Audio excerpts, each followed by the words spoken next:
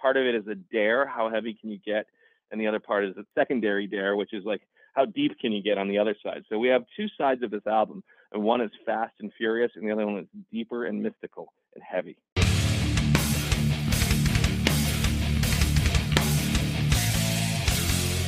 So is it safe to say that the story for the movie came before the music for Dethalbum 4? Well, not necessarily. Well, yeah. I mean, yeah. The story for the movie came first.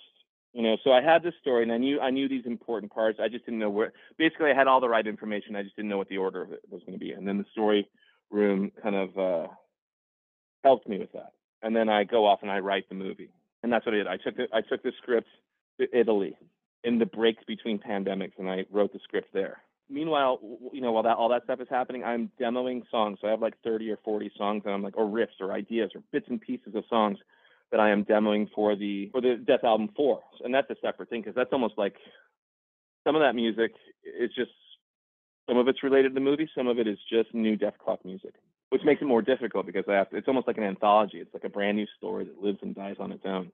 So I think of Dethalbum 4 as an anthology, a lot of little different stories. Each one of them is saying something. Some of them are related, some of them aren't. Yeah, that sounds very different. It's like, okay, it's like how you hear like the first three, I guess maybe just call it a time difference. It's like, yeah, like I don't say like, again, the maturity word. It's like, oh, like this is the next evolutionary step for a Dethklok album. And that's kind of where it felt sonically.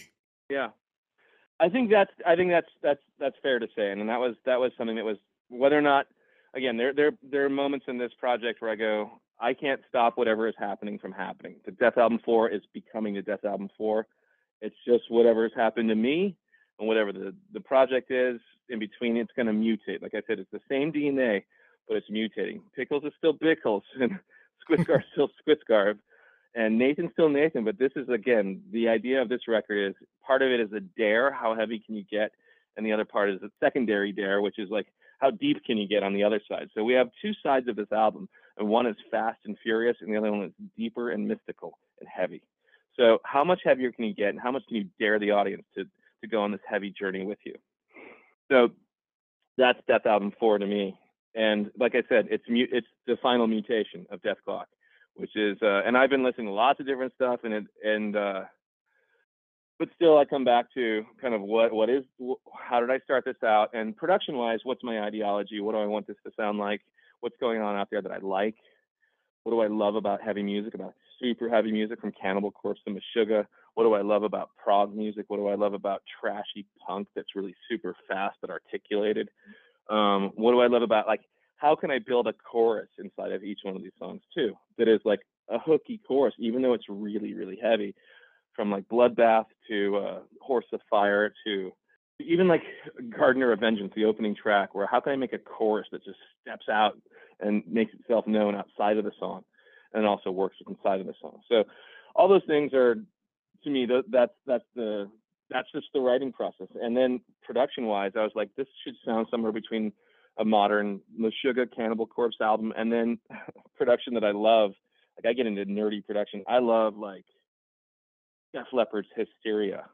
And so I think this is Cannibal Corpse meets Hysteria, and in production. And I added, some different keyboard sounds in the band, but I keep it pretty much bass guitar, drums, and screaming, growly voice. And occasional pickles pop up in there. A little bit, yeah. Yeah. So on this new record, is it the same lineup? Because I know, like, when you guys did those that Adult Swim concert the other year, yeah, like you had a couple of fill-in people because Homeboy was busy right with the Aristocrats, and you had like a secondary, you had another guitar player up there. Like, is it just the basic crew that's on this new record? Because I didn't get the liner notes for this guy. Oh no, it's how I do every record, which is, it's mostly, it's me on everything except for drums. Oh, okay. That's how this record is. So I play all the guitar, all the bass, all the keyboards, all the harmonies, all the everything. And that's the reason I do that is because, first of all, the way that I work, the way that I build music is that I never have the full thing figured out all the way. I mean, when I would do the TV show, I would have these bits and pieces of songs, and then I can kind of like elongate them. But that didn't make it easier. And it's nice to have stuff that you know is kind of working and landing with an audience already before you build it for a record. In this case, none of this music exists really except for in this project. So, or that's it. Yeah. So I didn't like have like a whole season's worth of stuff that I was going to pick and choose from. And I didn't want to, because I wanted to build new stuff, and I wanted it to be like part of the same kind of mindset. I didn't want to start going into a different mindset. I wanted to go like in this project's mindset. So, yeah, so I'm sitting there. I'm usually sitting by myself and going like, okay, what is this? What attracts me to this? And is this interesting enough for me to cross the finish line with? Or is that interesting enough for Dethklok to cross the finish line with? Because I stopped kind of being me and I started kind of being them at some point, and they tell me what they want, and I kind of try not to fuck it up. Yeah. But yeah, that's how it is. So I write all these demos, I program a bunch of drums, I play them for Gene Hoglan, and he has thoughts and ideas, and I go, usually these are suggestions. I'm just trying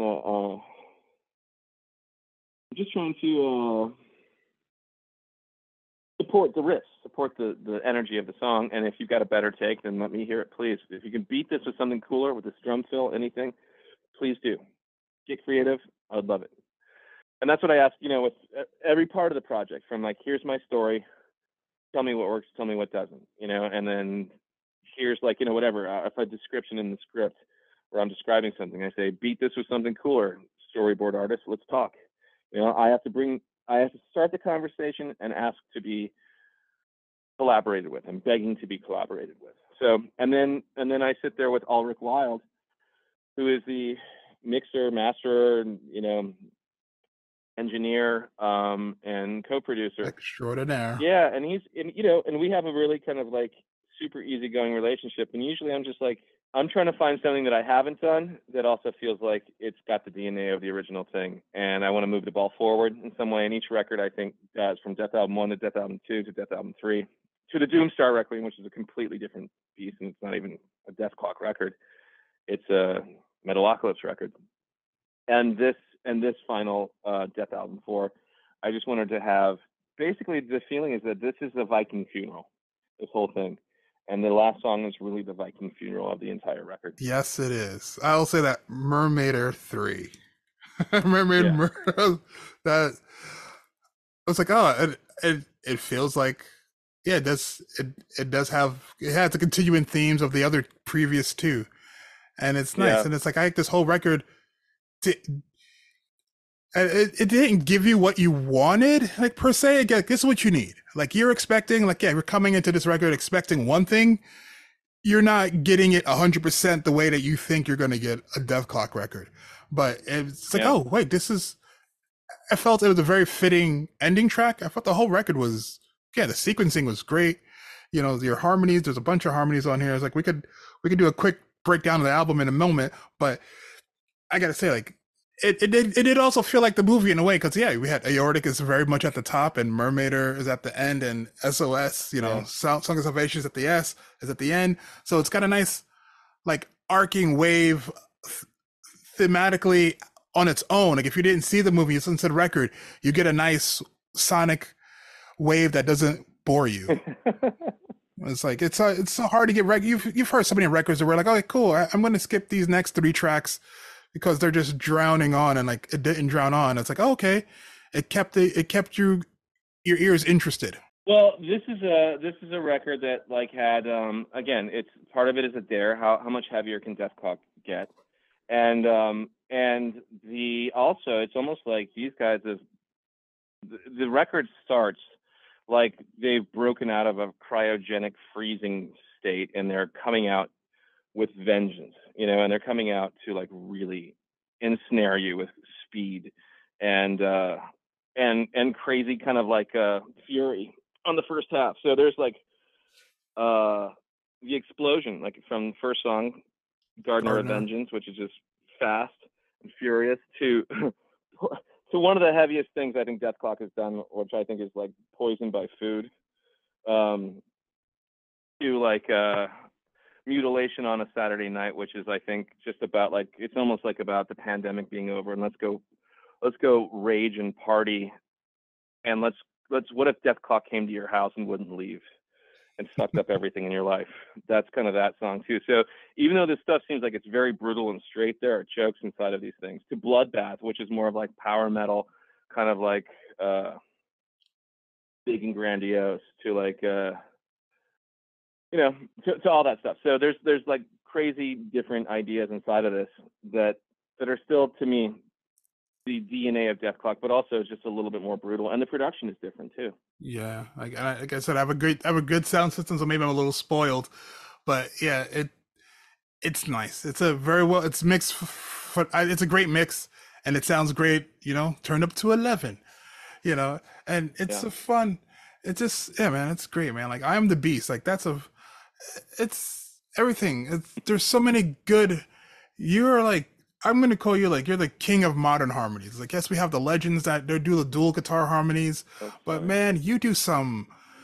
You just you just remind me, like, whatever. It's like, oh, you're like the death metal queen to me. It's like, oh yeah, like, you're very Brian May. Like a lot of your solos to me Yeah. invoke Brian May, like, in a good way, and it's like, oh man, it's like I would never think to put like such a heavy riff with such melodically pretty. It's just wow. It's just not like it's not even like a Swedish melodicness. It's just its whole own. Oh wow, that's just badass. Yeah, Brian May is a huge influence, and that is deliberate. You know, all that Brian May stuff. You know, from you know, you hear it, and the trick is, you know, to try to make sure that the heavy stuff is heavy, and the light stuff is light. So when you take this whole record and put it together, the heavy stuff is a little bit heavier, and the light kind of mystical, you know, epic big stuff is very big, but it's also like fraught. You know, like, so SOS, for example, is like, that is a song where it, you know, there's a lot of pressure put on it, but not really, because what the message has to be is what the message is, and the message is in the movie as well. But what I wanted it to sound like, I thought, okay, I've done Go Into the Water, I've done these like Black Fire Upon Us, these kind of slower, big, kind of medium tempoed, huge trudging things, and I wanted to do something that felt like it was fast in its act. You're in Act 3 of the movie, but it's also, I mean, it can go from fast to very slow. It can go to half speed to double time, and that chugging riff that just keeps on, the just like, let that just drive the whole song. And then the chorus, to me, that's the chorus that you're going to be hearing, you know, whether or not you realize it, you're hearing that throughout the entire movie. Yeah, yeah. So yeah, but also this is a crazy, this is all pretty, just, this record is going to sound different no matter what, whether or not I want it to, because at the top of this whole, you know, about a year ago, as I was even recording the rhythm guitars for this, my studio was robbed. And Yeah, I and unfortunately remember so like, that. yeah, and so, you know, what are you gonna do? Somebody just breaks in and steals your shit. So a lot of really great guitars that I've used on other records. None of those guitars would make it to this record, and so I was left with a couple, like my signature Epiphone, my Ghost Horse Epiphone, which is like the main rhythm guitar, and I have a whammy bar on that too. So you're gonna hear like Squiscar now has a whammy bar, which is just a different tonality that you haven't heard before. And the way that I recorded, again, my house was under construction, so I couldn't be playing with a loud amp and drawing more attention here. So I used the Quad Cortex, which is a box, and it helps me to like get a lot of heavier sound. So I was just going for like seriously heavy stuff. And I thought, this is my last shot. How heavy can I make it? Because I've done plenty of really big melodic stuff. And I think the Score album and all the melodic and cool and big expansive stuff is part of the package. So I don't think of Dethalbum 4 as being by itself. I think that you listen to in relation to the Score album, and it lives in relation to the movie too. So I don't think they really, each one of them gets something that the other one doesn't. I get that. And I was tempted to bring that up, but once you brought up the break in. Yeah. Has anything been found or returned? No. I went to like all the, you know, kind of major vendors in town and said, keep an eye open, and those guitars were so distinctive. Yes. that if they were to show up in the marketplace, I'm sure I'd hear about them, but they didn't show up. And you know, while that was happening, here's what happened. It was like on a Thursday morning, I guess I got robbed. And on Friday, I had a Dethklok show to do in Philadelphia.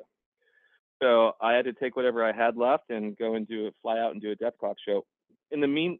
While I'm in the middle of making a record and a movie and a score at the same time. So my bandwidth to become a guitar detective was very limited.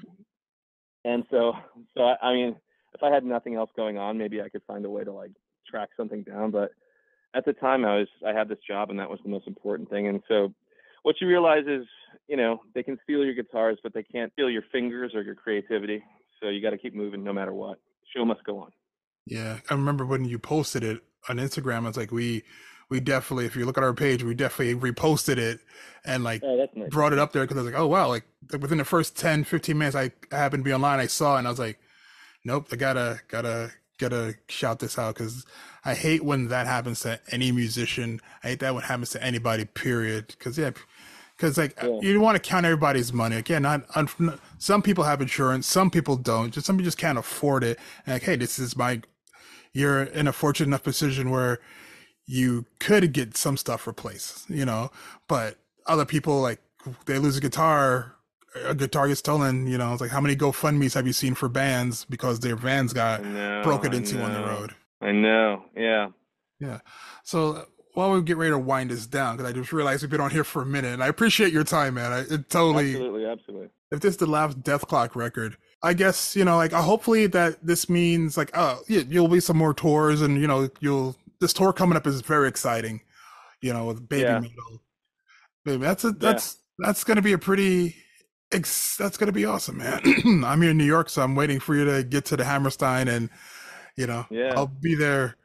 Like, I'm excited to see it. 'Cause the last time I saw you was when you guys played Roseland with Black Dahlia Murder and all their remains back in the day, Machine Head. Yeah, that's like the last big Dethklok tour. So, you know, I don't tour all the time, and I'm looking forward to it. Yeah. So the question is, is there going to be more Dethklok in the future? The answer is I'm not sure. You know, it's every time I do a record and every time I do a project, I always think that's the last record I'm ever going to make because it's so hard to make them. And it's just like, you know, you just want enough time to be able to get everything sorted out and working, you know, be able to hear everything, be able to fix everything, be able to do everything you want to do, be able to like take the time with each song to make it its own thing. So every time I make a record, I think that's the last one I'm ever going to make. This is crazy. Who would do this for a living? It's insane. But I think Dethklok is going to probably be Dethklok no matter what happens. You know, I've concluded the series. I've put out this kind of, you know, crazy, more kind of subterranean final record. And but I really do like playing my guitar. I like interacting with an audience. I love like where my place is, kind of in the shadows, but still, you know, not in the spotlight, but you know, being just a player, just like a hardworking player on stage with great people, like, you know, like who's going to join us on stage, which will be Ryan Beller and Neely Brosh will be on this tour, and Gene Hoglan.